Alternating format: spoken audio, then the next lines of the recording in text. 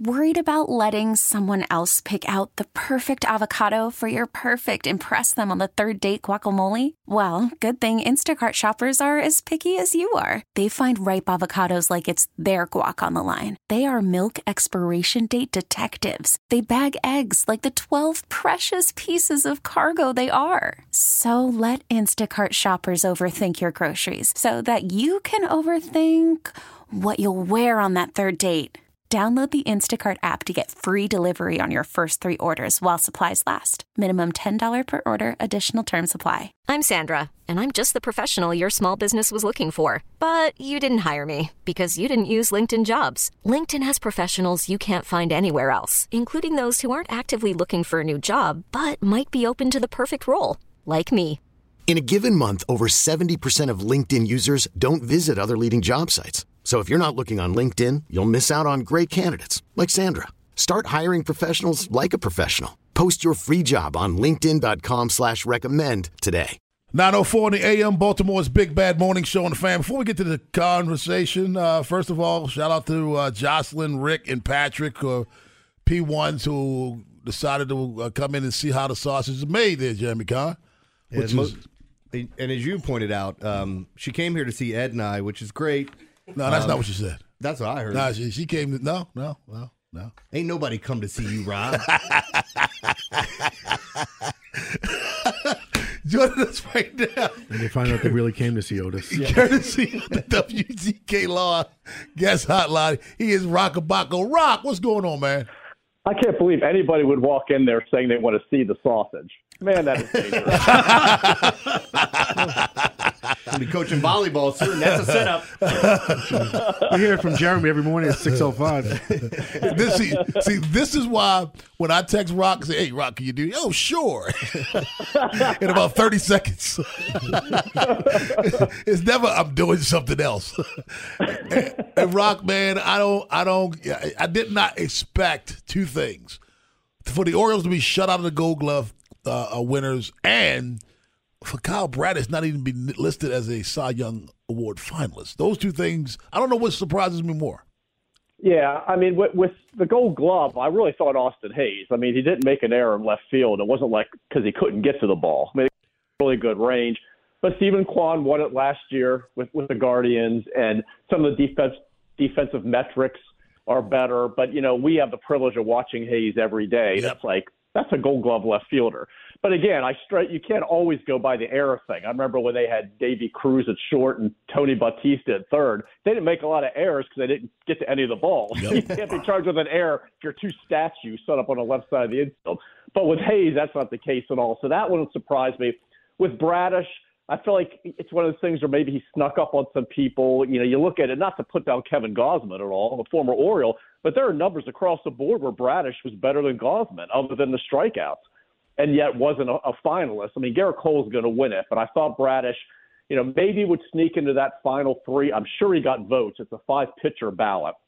So I have no doubt that he was 4th or 5th on a lot of ballots. But I feel like when you talk about top starters in the American League, there's people that are still going to be slow to say, well, Kyle Bradish has to be one of them, even though he got a lot more attention. He started game one, the Orioles, you know, making the playoffs now, best record in the American League. There's going to be more attention, you know, focused on them now. But I feel like he still might have snuck up on some people. I certainly think he was worthy of being in that top three, but he will get votes. If Brandon Hyde doesn't get manager of the year, I'm going to start thinking they don't like us. Because the Sporting News loves him. He's back-to-back winner there. Yeah. But the BWAA last year, I thought would give it to him. When you get 83 wins out of that team after, you know, how far they had come, was it 110 losses to 83 wins, and, you know, they gave it to Francona. I mean, I feel like he's got to get it this year, and you have to stress the voting was done before the postseason. So what the Rangers did in the playoffs doesn't factor into this. And, you know, Bochy, hey, he's a great manager. He's a Hall of Fame manager. They didn't even win that division. So I feel like, true. you know, you have the best record in the American League, 101 wins. I don't know how you don't give it to Brandon Hyde. And it wasn't a payroll loaded with guys making millions of dollars. Their big off-season acquisition was $10 million for Kyle Gibson and $8 million for Adam Frazier. So it's one of the lowest payrolls in baseball, easily one of the hardest divisions, if not the hardest, and you win 101 games. I feel like it's got to be Hyde, but I didn't think they got it right last year. And I texted him as soon as they announced the winner, and I was like, hey, sorry, man. I thought the BBWAA would get that right. I feel like they have to this year. I'd be stunned if he doesn't win it. But you're right. If he doesn't, then I don't know what the heck's going on with the voters. Well, the one award they will win is Rookie of the Year. I think it's a foregone conclusion. Yeah. So talk to me about Gunnar. What do you think his ceiling is? Because, I was comparing him a lot to Juan Soto with his approach at the plate. I think the power is going to get there, and there's no reason to think that he's just not going to keep ascending, right?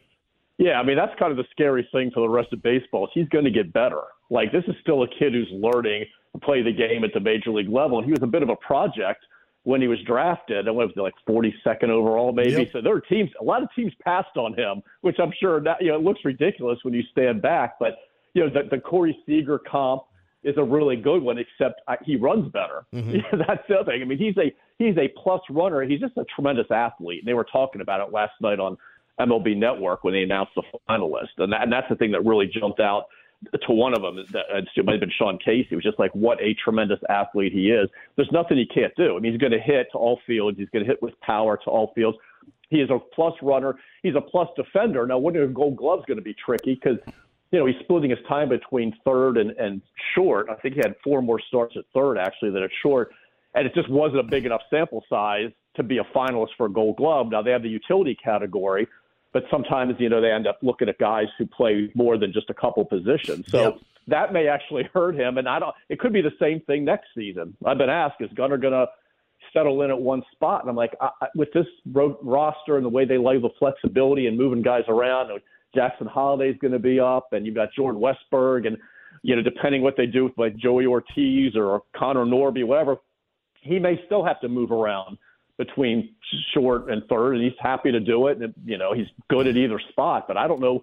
Unlike a Manny or a Cal, he's not going to settle at one and then possibly move to the other, or Manny, and be full time there. He may just be a guy that some nights is at third and some is at short, but he's a difference maker every night in that lineup. I mean, just really, really special player.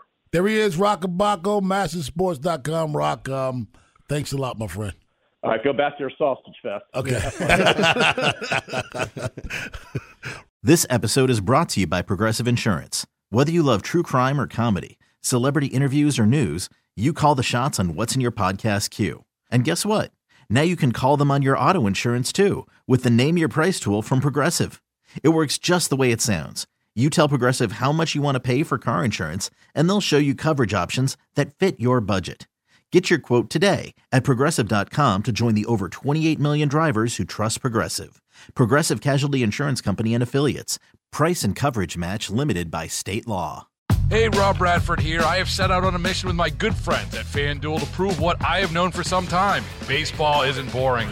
Now I have a daily podcast to prove it with some of the most notable people in the baseball world, screaming baseball isn't boring from the mountaintops, or at least agreeing to come on our show. Players, managers, GMs, and yes, even the commissioner of baseball, Rob Manfred. It has been a constant wave of baseball's most powerful voices. So join the revolution. Subscribe and soak in Baseball Isn't Boring. Listen on your Odyssey app or wherever you get your podcasts. You'll be glad you did.